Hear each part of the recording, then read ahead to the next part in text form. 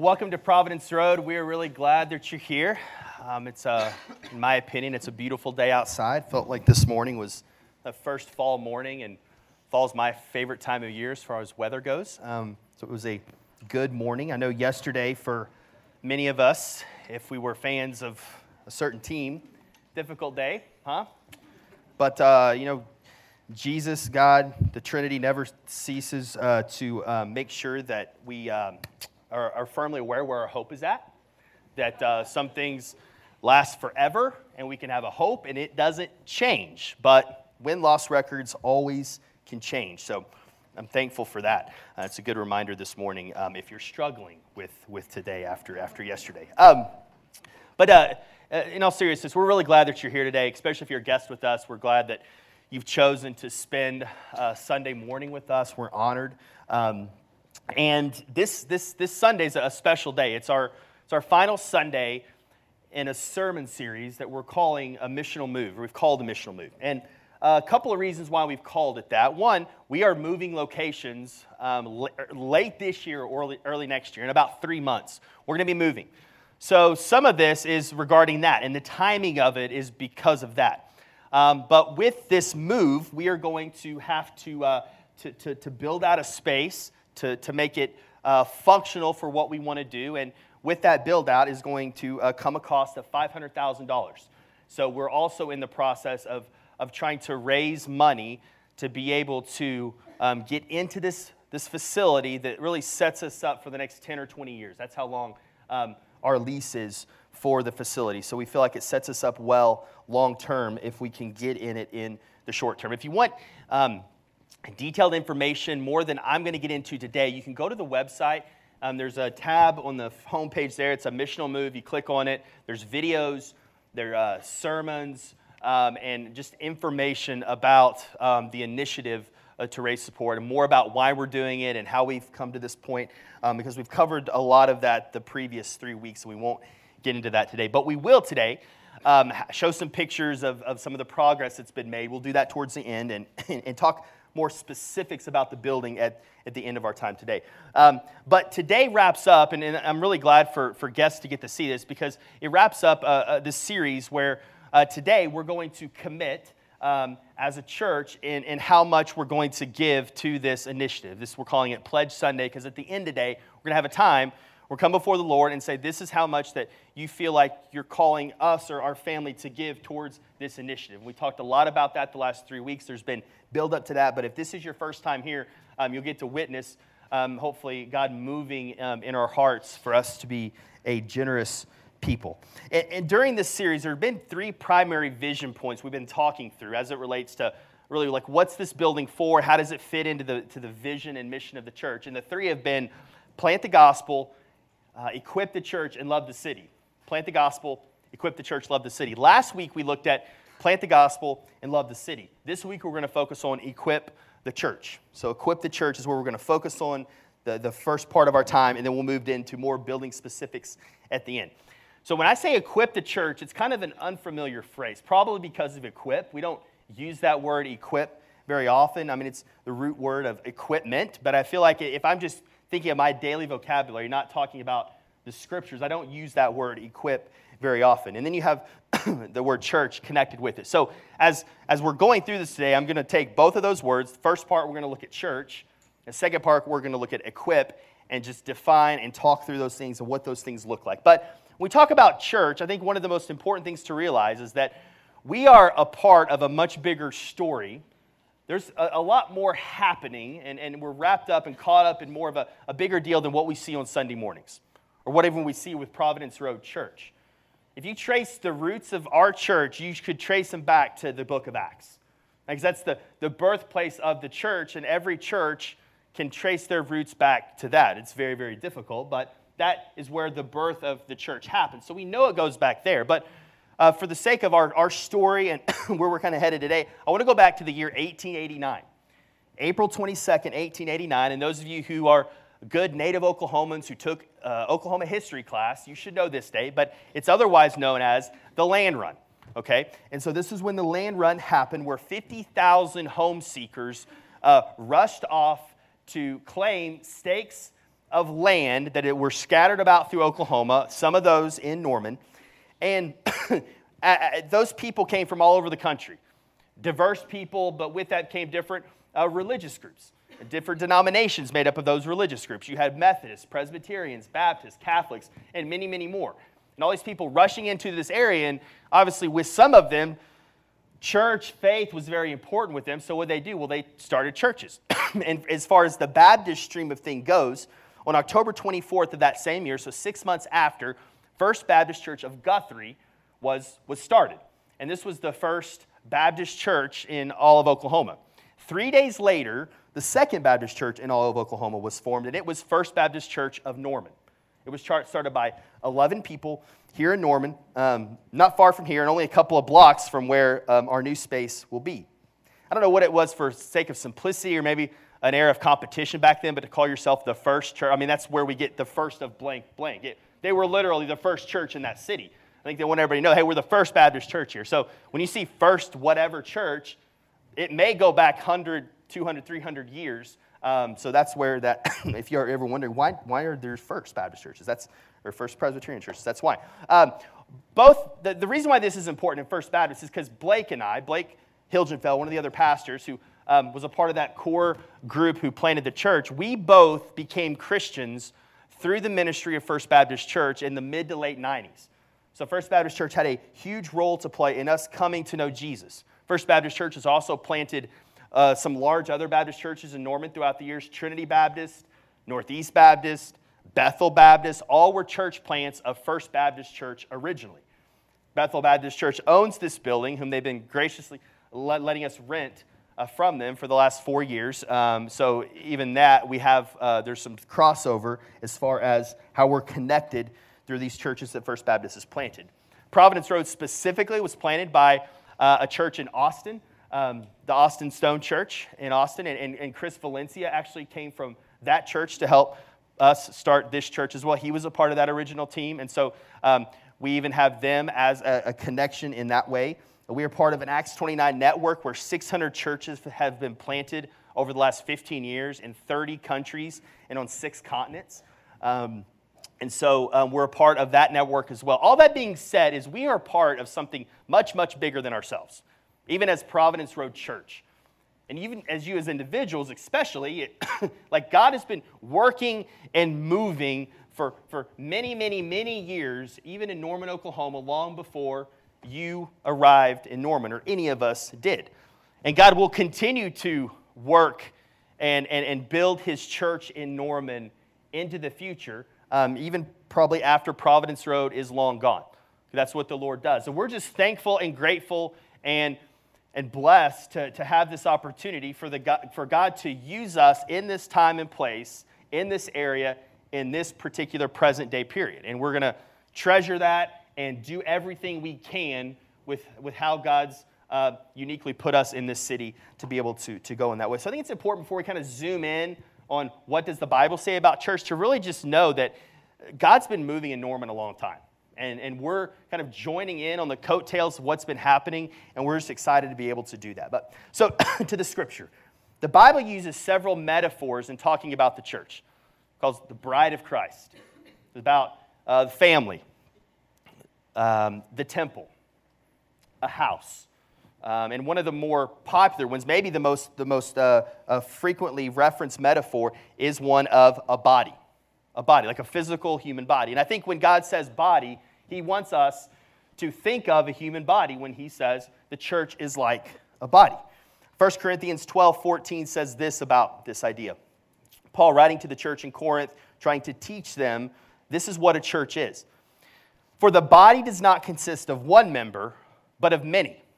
Okay? So it's not just one member, it's many members make up the body. And then a few verses later, he says in verse 27, same chapter, now you are the body of Christ and individually members of it, or Christ's body. So we are wrapped up into Christ as His body.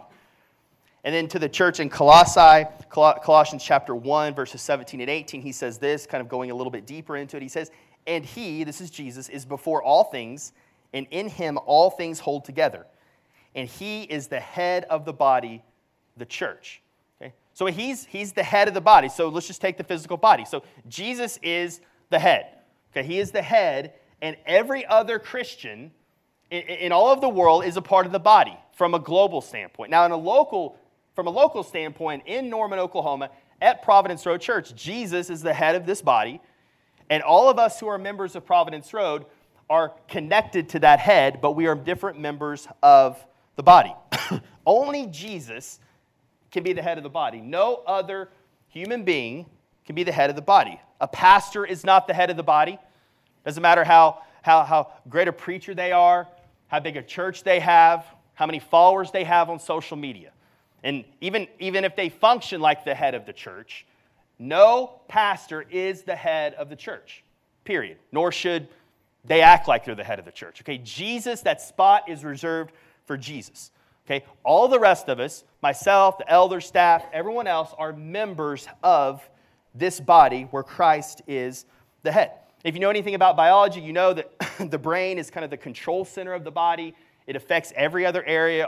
Much of our senses come out of our brain. Our movements, all those things come back to our brain. Our brain is in our heads, obviously. And so I think there's some wisdom when God says Jesus is the head of the church. We need to imagine everything that goes on in our head. It's the control center. He's the head. It's the tallest point of a physical person. Okay, all those things. It sits higher above everything else. When you're babies, it's the biggest thing. Okay, and so all of those things we should think of when we think of Jesus being the head of the church. Okay, and we could spend many weeks, many sermons talking about what is the church and all of that. But I wanted to give us an overview of this picture of a body. And that God, when he sees the church, he sees Jesus as the head and the Christians that are a part of a church, the body of Jesus being the head, okay? So now I want to move into this idea of equip, okay? So this is the one we need to spend a little bit more time on because I think we're more unfamiliar with it. And Paul is going to address this idea of equipping in Ephesians chapter 4. And before we read this, I want us to kind of get us in context in this book. So the first 3 chapters of this book to the church in Ephesus, Paul is unpacking just a very robust theology. He's talking about Jesus, who he was, what he has done, all of those things. And then at the beginning of chapter 4, he turns. This is halfway through the book. He turns to more of like, okay, this is now what you need to do in light of the theology. Okay, and this is why this whole chapter is going to start with a therefore. So that's the context. In light of who Jesus is, now he says this, verse 1, chapter 4. I therefore, based on everything I said before, a prisoner for the Lord, urge you to walk in a manner worthy of the calling to which you have been called, with all humility and gentleness, with patience, bearing with one another in love, eager to maintain the unity of the Spirit in the bond of peace. And this is the important verse here. There is one body. Okay, so Paul's echoing this again. There's one body and one Spirit, just as you were called to the one hope that belongs to your call. So here's how the Spirit comes into this, and I think this is really important. There is one Holy Spirit, and that same Holy Spirit fills all Christians. Okay, when we have the Holy Spirit, it's not a lot of many Holy Spirits. It's not a lot of manifestations of the Holy Spirit. We are filled with the Holy Spirit. And there's one Holy Spirit, and that is the thing that spiritually unites us together as followers of Jesus. Okay, and this is why we put so much emphasis on membership in this church, is because it's saying amen, and yes, I believe I'm united to other brothers and sisters in this particular place, in this particular location to do life. We're united through the Spirit together. So absolutely I want to become a member of this church. And this is why membership is so important. We're actually living out what is already a reality. If we have one Spirit connecting us all in one body. So it's not a bunch of little bodies with a bunch of little spirits. One body, one Spirit, one head, who is Jesus. Okay. Then we'll go down to verse 10, a few verses down. Paul is again talking about Jesus here. This is what he is referring to. It says, he who descended, this is the incarnation, Christ coming to earth, is the one who also ascended far above all the heavens, that he might fill all things. So when Jesus died, rose again, he ascended back to the Father. And here it says, far above all the heavens. And the purpose of this ascending is that he might fill all things, Paul just tells us. That he might fill all things. So Jesus' purpose, God's purpose in this mission, is that Jesus would fill all things. And that is done through his Spirit. We just saw, okay, through his Spirit. Now, Paul explains how he's going to accomplish this, because that's the purpose, okay? That Christ would fill all things, that God's glory would be made known. Now he says, okay, how are we to do this? This is verse 11. Let's go ahead and read verse 11 and 12. And he gave the apostles, the prophets, the evangelists, the shepherds, the teachers, to equip the saints for the work of the ministry, okay? Paul begins to explain this, okay? He's basically saying, I'm going to supply, when Jesus ascended, he is king. He's been given dominion, authority, and power over all of the world. So he says, the way I'm going to fulfill my mission to fill everything is to give the church gifts. I'm going to give the church gifts. I'm going to give the church specific kinds of people to be able to accomplish the purpose that I have for the church. Okay, makes a lot of sense. That's logical. It's like, thank you, Jesus, for doing that, because that mission seems really hard. Thank you for giving us those gifts. And it says in this passage that he gave us these 5 things: apostles, prophets, evangelists, pastors, and teachers. And we could do a whole sermon on this too, but really what this is saying, that he gives these gifts and certain kinds of people that have these gifts to the church to equip the saints. And saints here, don't get freaked out by that word saint. We don't use it very much, but that's a New Testament basically replacement for Christian. Okay, saint just means a Christian, one who has been set apart to the Lord, a Christian. So, and these 5 people that are given these gifts are saints as well. Okay, so they're Christians. They're just people that are gifted in specific ways to be able to help the rest of the church fulfill the calling. Okay, but don't get hung up at that's not the main purpose here. But the point is, he's giving gifts to churches. He's giving certain kinds of people to churches to be able to fulfill the calling he has before us. So this first thing here, it says the equipping of the saints for the work of the ministry. Notice it's saying like these five gifts or these 5 people are doing the work of the ministry. It says they're given to the church now for the Christians, the saints, to then go do the work of the ministry. Okay, so all of us as saints in a particular church are called to do the work of the ministry. Now, after that, you have 5 things that he's going to list here. We'll go through these really quick. First, you have for the building up of the body of Christ. And it says, until we all attain the unity of the faith, the second one, the knowledge of the Son of God, to mature manhood, and to the measure of the stature of the fullness of Christ. So he gives us a path here. He says this is what it should look like when you are doing the work of the ministry. The body is built up in this way, and here's what it should look like. You should know the Son of God more. You should be unified. You should grow up into manhood from a spiritual standpoint. Adulthood, spiritual adulthood. We should all be growing up into that. And our goal is always to grow up into the fullness of Jesus, into Him, and to be conformed to His image and who He is as a person. And if we're followers of Jesus this year, this is our calling. This should be our aim, to grow up into our faith. And if we all are on the same page here, we're all connected doing that, we're all going to benefit from one another, that being everyone's goal. If that's the aim of everyone and we're using our gifts in that way, we'll all grow up into that. I'm getting a little bit ahead of myself. So verse 14, Paul's going to help us here understand this point, but he talks about it in a negative way. He's kind of put it in the positive. Now he's going to go to the negative. And he uses the word we here. So and he's a church leader. So Paul's putting himself in with all the other church, all the other saints. Because remember, Jesus is the head. Paul knows that. He is not the head. Paul's a leader, but he is a part of the church. It says, so that we, verse 14, may no longer be children. Kind of compare that to the mature manhood he said previously. No, may no longer be children tossed to and fro by the waves and carried about by every wind of doctrine, by human cunning, by craftiness and deceitful schemes, okay? So he kind of says, don't be children in the faith. Don't be children in maturity. And I think he's especially talking about people maybe who have been Christians for a long time.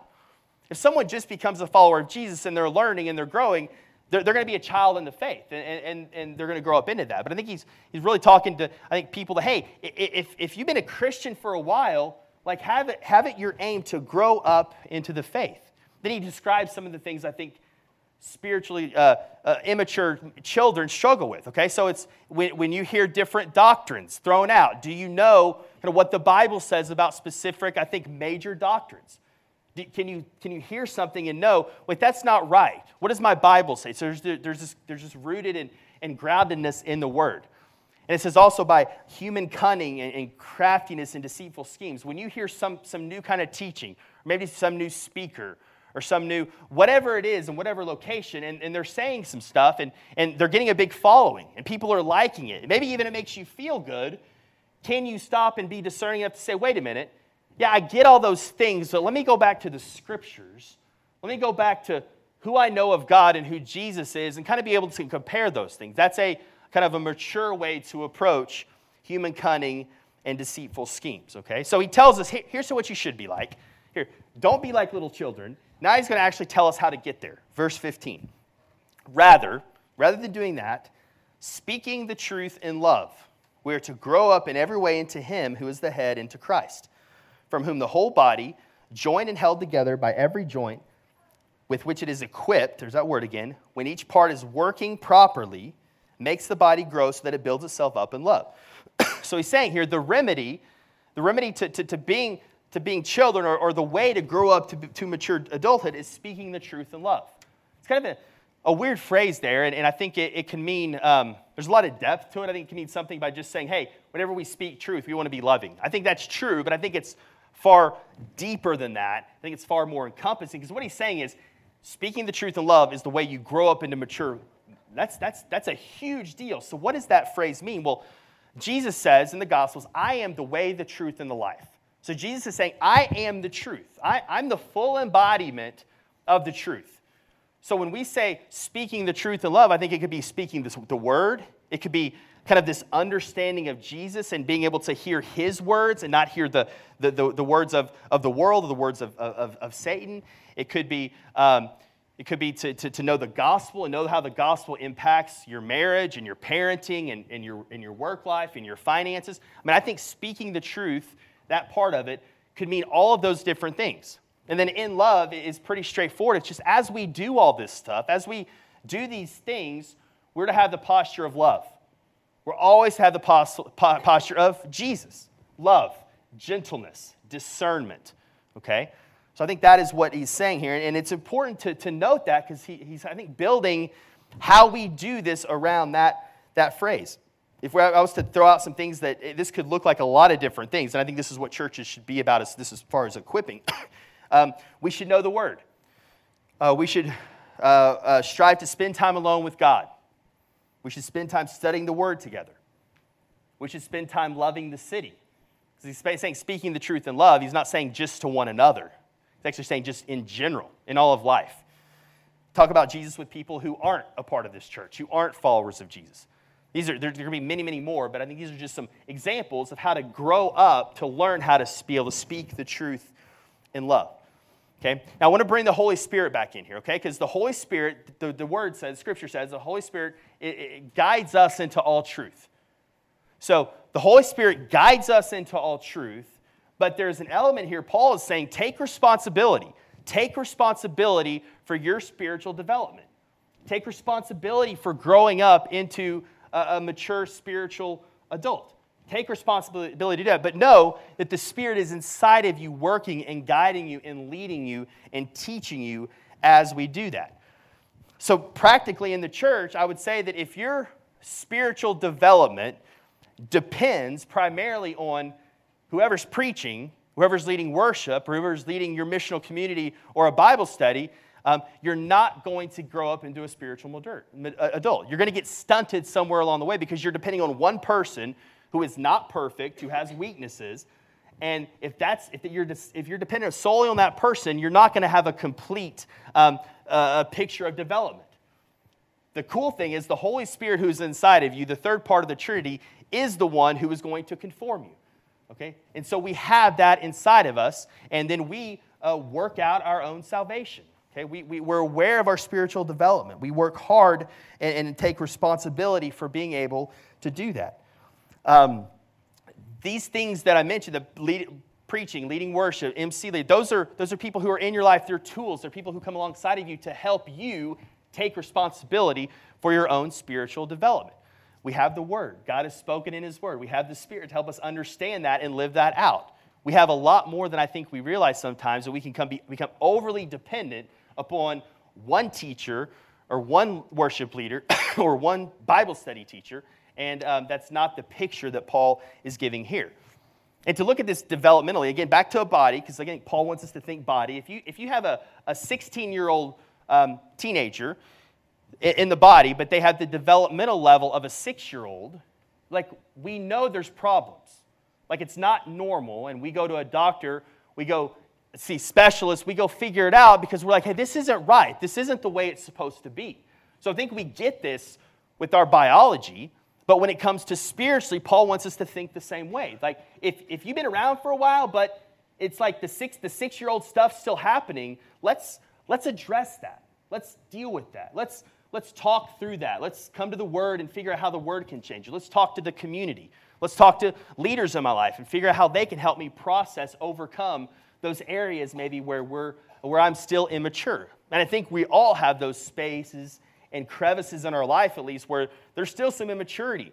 Again, all of us in different areas. So I think we need to be honest with those things and say, hey, how can I grow in these areas? And so I want to go back to that body picture, okay? And he says when all the members are functioning properly, when everything's working, it's beautiful. Everyone grows up. It's functioning properly. And so one of the things I would say, practical steps from this is, how has God wired you? If the Scripture's saying if you're a part of a local church and you're a Christian, you have a role in that church, period. Every Christian who has the Holy Spirit is gifted in some way, at least one way. Do you know what that is? I think one of the easiest ways to find out is actually doing some of the things that the Scriptures call us to do. And then if you're living life with a community, again, I think a missional community is a great place to do this because you can start doing some things at a smaller scale, 10 people, 12 people, 15 people, and you have other people around you to watch you and observe you. You start doing something, and you can say, hey, when I did that, like, give me some feedback. Tell me how this works. Or, hey, you've been around me for 6 months. Like, you've lived life with me. You know me. Where do you think I'm maybe gifted? Where's God kind of using me? And then maybe where are some places where it's like, maybe this isn't your lane. This isn't where you need to be. I think for those of us around people like that, this is, again, the great thing about doing life together. When you start seeing people in that context doing things, you can be like, oh, wait a minute. Like, when you did that last night, like, I think the whole community was encouraged when you did that. Like, there were like sparks of like the Holy Spirit. Like, when you said that, it just kind of cut through and it just encouraged, I feel like, everyone in the room. So you should do more of that. Like, you should keep that up. So as the body, we were coming around people and saying, you know what? Like, that was really good. Like, every time, for example, hospitality. You know, that's a huge value for us as a church. It's like, when people are in your home, it just feels really good. You notice I didn't say clean. You notice I didn't say the food's good. There's just something about you working hard in that area of hospitality that people come in and it's just like they can be themselves. They can be who they are. That it just feels good to be around you in your home. If that's somebody in your group that's hosted, I would say they need to keep hosting and ask them to do that. Encourage them and say, hey, God's really using you in this area. If someone happens to start talking about the Bible in a discussion and they're able to really be clear and concise and kind of it makes sense and you're saying, hey, you really handled that passage well. Do you want to do more of this next week? Or would you like to help me teach in a couple of weeks? You may have God wants to use you as a teacher in the church. So those are some areas on how we do that. But the point is, Paul, I think, consistently says we are to be consistent givers and not consistent takers. Consistent givers and not consistent takers. And maybe that's a question we should ask ourselves. Are we giving to the church? Or are we taking from the church more often? And I want to go back to the body analogy here. We know that if something is wrong with our body, all the attention goes there. Like if I am walking and I stub my toe, little part of the body, but my attention, my pain sensors, my anger, my energy is all going to go to my toe. And it's going to like take me out of whatever else I was doing. Because something's wrong with my toe and it hurts. Now, it could be a disease. It could be an infection. We know that like blood rushes into places like that. Even our bodies are functioning. Like blood rushes into areas that are hurt. Okay?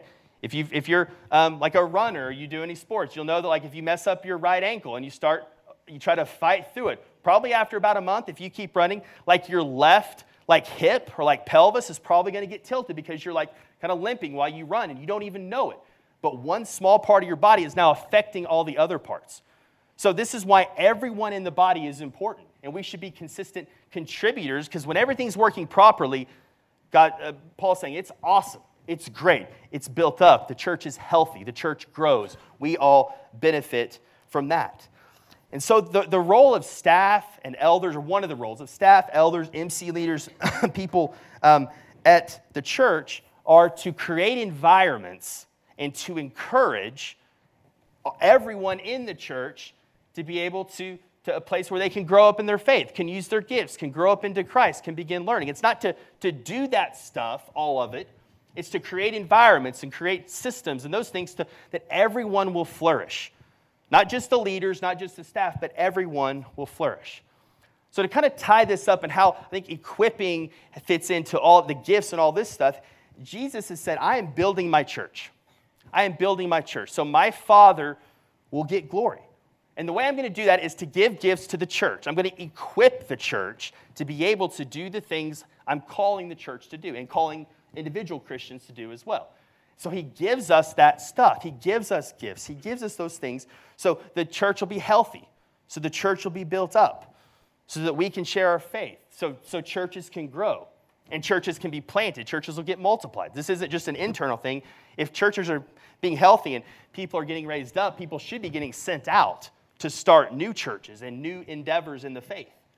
This is a healthy expression of the church as well. So this is where the building fits in. Okay, I want to make a turn now to where the building fits in. We can do a lot of this stuff without a building. We can. Like, it's not a requirement to have a building to do this stuff. But I do think it's a valuable tool to help us in this context be able to accomplish these things. A lot of organizations that have missions have facilities. For example, grade schools. Their mission is not to get kids inside of a building. Their goal is to educate. So they've decided a building is going to help us educate kids. Same thing with the university. Okay, universities have buildings. They have spaces. Could they do classrooms outside? Yeah, they could do classrooms outside, but they feel like a building helps them accomplish their mission better.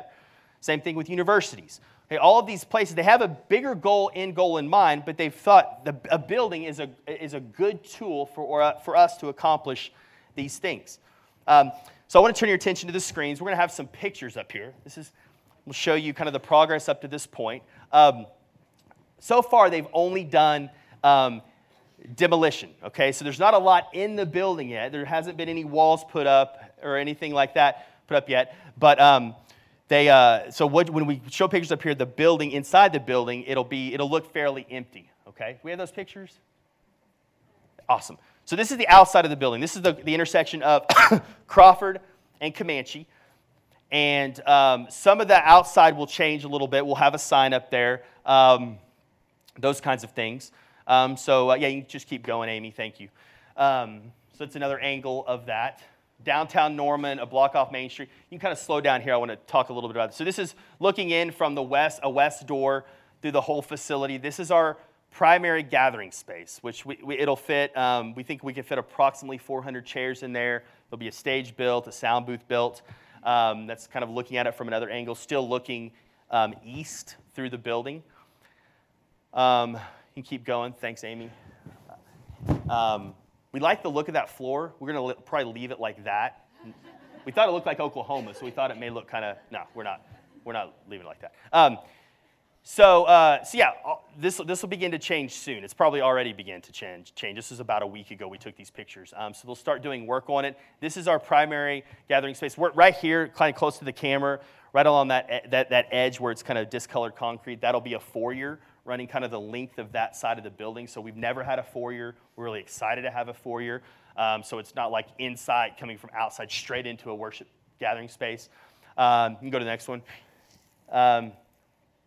So this is looking from kind of the changeover area into the kids area and the common area out into the gathering space. The next picture will show it kind of flipped around looking the other way now. So through that hole is common space, a kitchen, and then that back wall right there will be the wall of the hallway that leads down that side of the building. So the next picture will show more of those common areas This will be common kind of areas, seating areas on Sunday morning, or places to do small groups, small classes here and there. There'll be a little kitchen in there. And then right there, looking straight back, will be the hallway. And you can see kind of one half classroom already on the side. Obviously, there'll be a wall there. But so we'll have a hallway going all the way back, and rooms will be on both sides. And there'll be 7 kids' classrooms on that side of the building. And so I think the next slide is blueprints. Yeah, so this is maybe more helpful for some of you. So that wall running right down the middle, vertical on that line, is the permanent wall. So that's kind of how the building's been divided. The left side is that hallway of classrooms. The right side's the gathering space. Up here is west, so right is north, if that's bothering you. That bothers me, not knowing that. So up is west. And then that room, upper left corner, that is right now it's an unbuilt, it's been an unbuilt room, so we're not building it out right now. We're just going to leave it the way it is, one big room. And it just gives us the option to do, right now, have a multi-purpose space, maybe some offices, a larger classroom space, potentially some junior high and high school events during the week there. There are a lot of options with that space, so we're trying to keep as many spaces multi-purpose as possible, because we want, like last week we talked about in the For the City portion, we want other organizations to be able to use this building. We don't want it sitting empty all week long. We want it to be a good steward of that like footprint downtown. If that's where we're going to be, the building needs to be used a lot. That's our kind of conviction behind a lot of this. Thank you, Amy. So some of the history briefly. The owner of our facility, we're leasing it. She's given us a really fair, great lease. Her name's Denise. She's her grandfather was one of the original settlers of Norman. So they came right around 1890. So that was a year after the land run, okay? So and this building has been in her family since then. Well, the building is built in 1930, but they've owned property in the city that goes back to 1890. And so this is a family. It's the last name's Stubman. You've seen Stubman Street. There used to be a Stubman Village. I don't know if it's there anymore. But this was one of the first families of Norman. And this family loves Norman. They want to see the Norman continue to be a great city, a great place to live. So I love how it also connects with the history of Norman.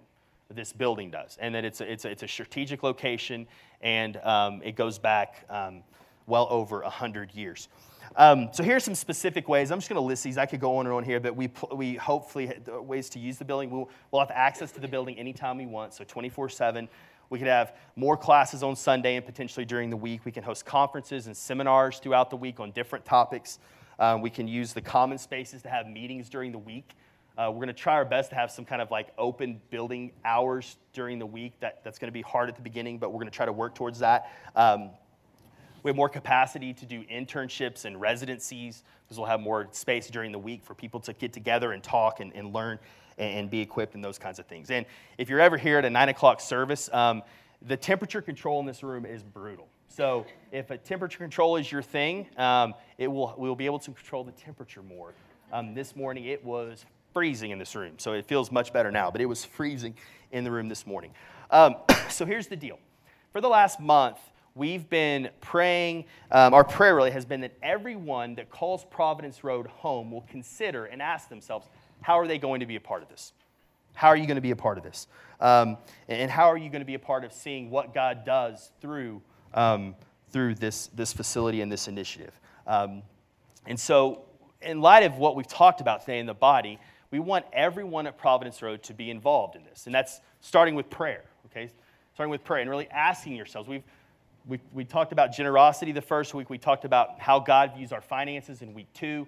And so we've talked a lot about the Bible, generosity, and all of those things. So if you haven't heard those, then go back and listen to those sermons. I think they'll be instructive, and that a lot of this is coming out of that. And so in light of what the Scriptures say, we want you to wrestle with how generous are you? And what God is calling you to do as a response to what He is doing in Providence Road.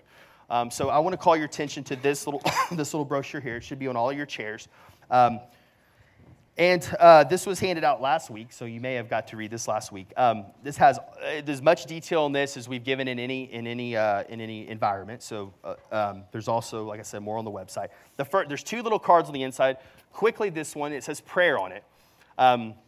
That's the importance of prayer, and we want you to continue praying for this. This is a lot of money, and we feel like this is something like this. There is sacrifice involved on our end and risk involved in this. So we want to pray, and we've prayed and we've fasted, and we think this is the direction God wants us to go. So we're moving in that direction. So pray for the whole process. The other back says year 3. We want this to be about we want this to be about mission. If Norman isn't changed as a result of what we do, then this isn't going to work. We don't want this to happen if Norman isn't changed as a result of this. And we think that changes with people being changed. And so when it says year 3, those are 3 people who don't know Jesus that you're going to write their name down and commit to pray for them and love and attempt to love them with the gospel. Now, some of you in this room may be those people. So I know that may be awkward, but here's the deal.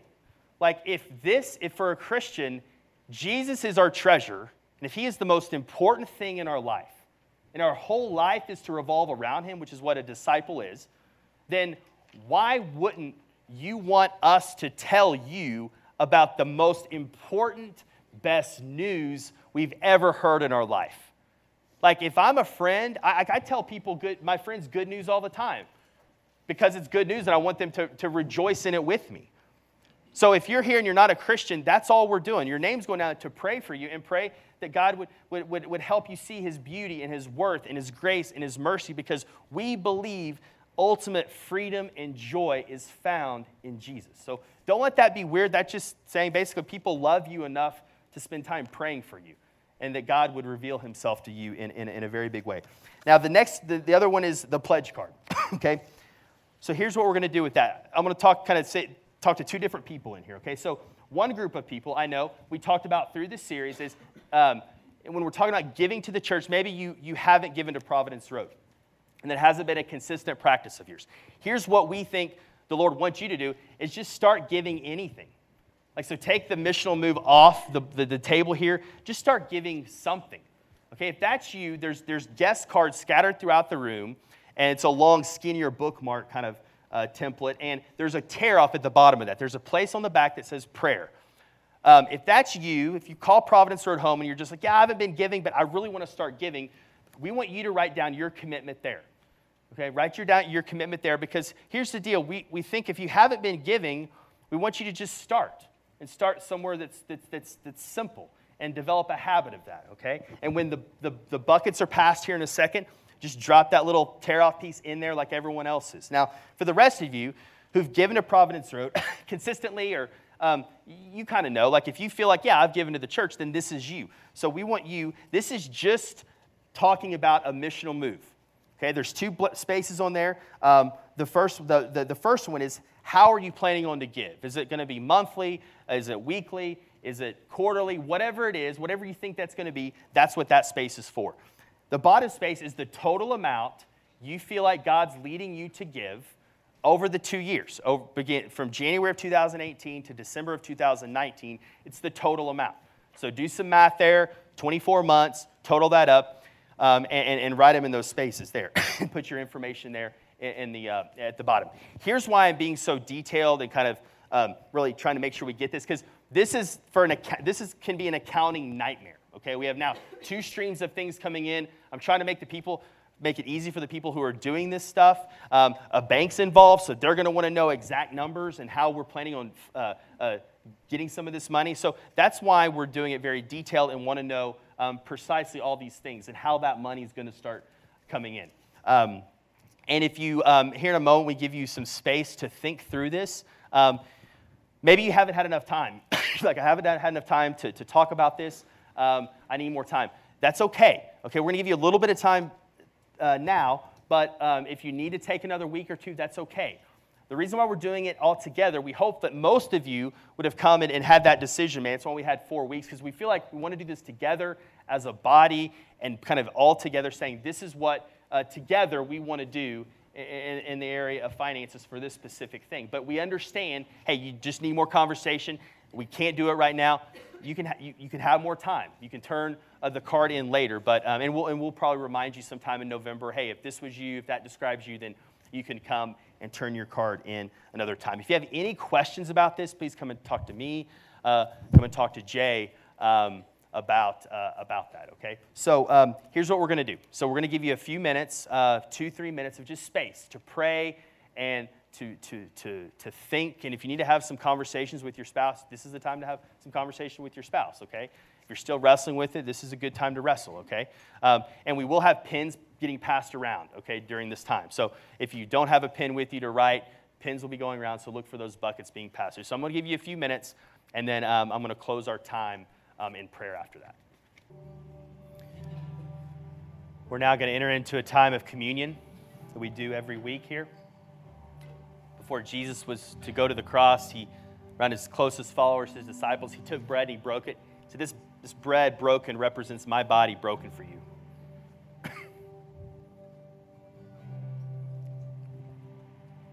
Then he took a cup and he said, this cup represents my blood shed for you. It would forgive your past sins, present sins, future sins. And he tells followers of Jesus to do this often, to do this consistently until I return. And he tells us to do it consistently so that we would remember, because we're so forgetful. We're forgetful people of his grace and his mercy. So if you're a follower of Jesus in here, I want you to think about that when we give you the space to think and to pray. And when you come forward, what you're saying is, I believe I've been forgiven. I believe I'm his child. I believe I've been united with him. So if you're feeling guilt or shame or like you don't belong in the family, I pray that in that space we give you that you would confess that and say, God, help me. Help me believe that I'm a child and I'm forgiven. I don't need to feel shame anymore. Like, Jesus has covered your shame. It's done. So when we come forward to go to the back and take communion, we do so with confidence. And it's this helps us ground us in our faith. It causes us to remember that we're his, and nothing can change that. And we do that as a family, saying we as a family believe. That's why we do it at the same time. So we're all coming forward and going back and believing that and being able to leave here resting in his grace and his love and his mercy. It's talking about the equipping stuff, talking about doing all the stuff and being a body. That is not going to happen if it's not coming out of a place of acceptance and belief and trust that we are his. Or that ministry will become idolatry. That being in the worship band or being a missional community, you'll use that to get acceptance before God, and it will not work. You'll be miserable serving where you're serving if you're using that to get the acceptance of the Father. If you're in Christ, the Father accepts you. He says, now go get after it. I love you. You're mine. Now go serve. Go have fun. Go see what I'm going to do through what you're going to do. That's how the Father treats us as his children. Now, if you're here and you're not a follower of Jesus, I pray that you would respond. Jesus says we need to respond in repentance and belief. And that you would believe that Jesus took the wrath of God that's upon sinners. That Jesus took that. And how we enter into relationship with God, how we're saved, is by putting our faith and trust in Jesus. And believing that he is who he said he was, and he did what the scripture says he did. And we believe that and embrace that. That brings us into God's family. That causes us to be saved. That causes God to pass over us in his wrath on rebellious human beings. Like we all were at one time. Everyone in this room was at one time a rebellious sinner. And their faith and trust in Jesus saved them. So I pray that you would consider that today, that you would put your faith and trust in Jesus. And if that's you and you want to do that, you can come forward or go to the back and you can take communion for the first time as a follower of Jesus. But if I've described you and you need some more time, you need space to think and pray, we want this to be a safe place. We want you to wrestle with it because we think it's worth being wrestled over. It's life and death. It's that important. So we want you to wrestle with what you consider it. And please do that with other people. Maybe somebody who brought you, or come find me. Let's go to lunch. Let's meet over coffee and talk about what you're struggling with, or something I said today, or maybe you hate everything that I said today. Come, let's talk. I just want to process. So if that's you, we want this to be a safe place for you. But during this time, we ask that you stay where you're seated. This communion is for family members only and people who've been saved and have committed their lives to follow Jesus. So take a few minutes, come forward, or go to the back whenever you're ready.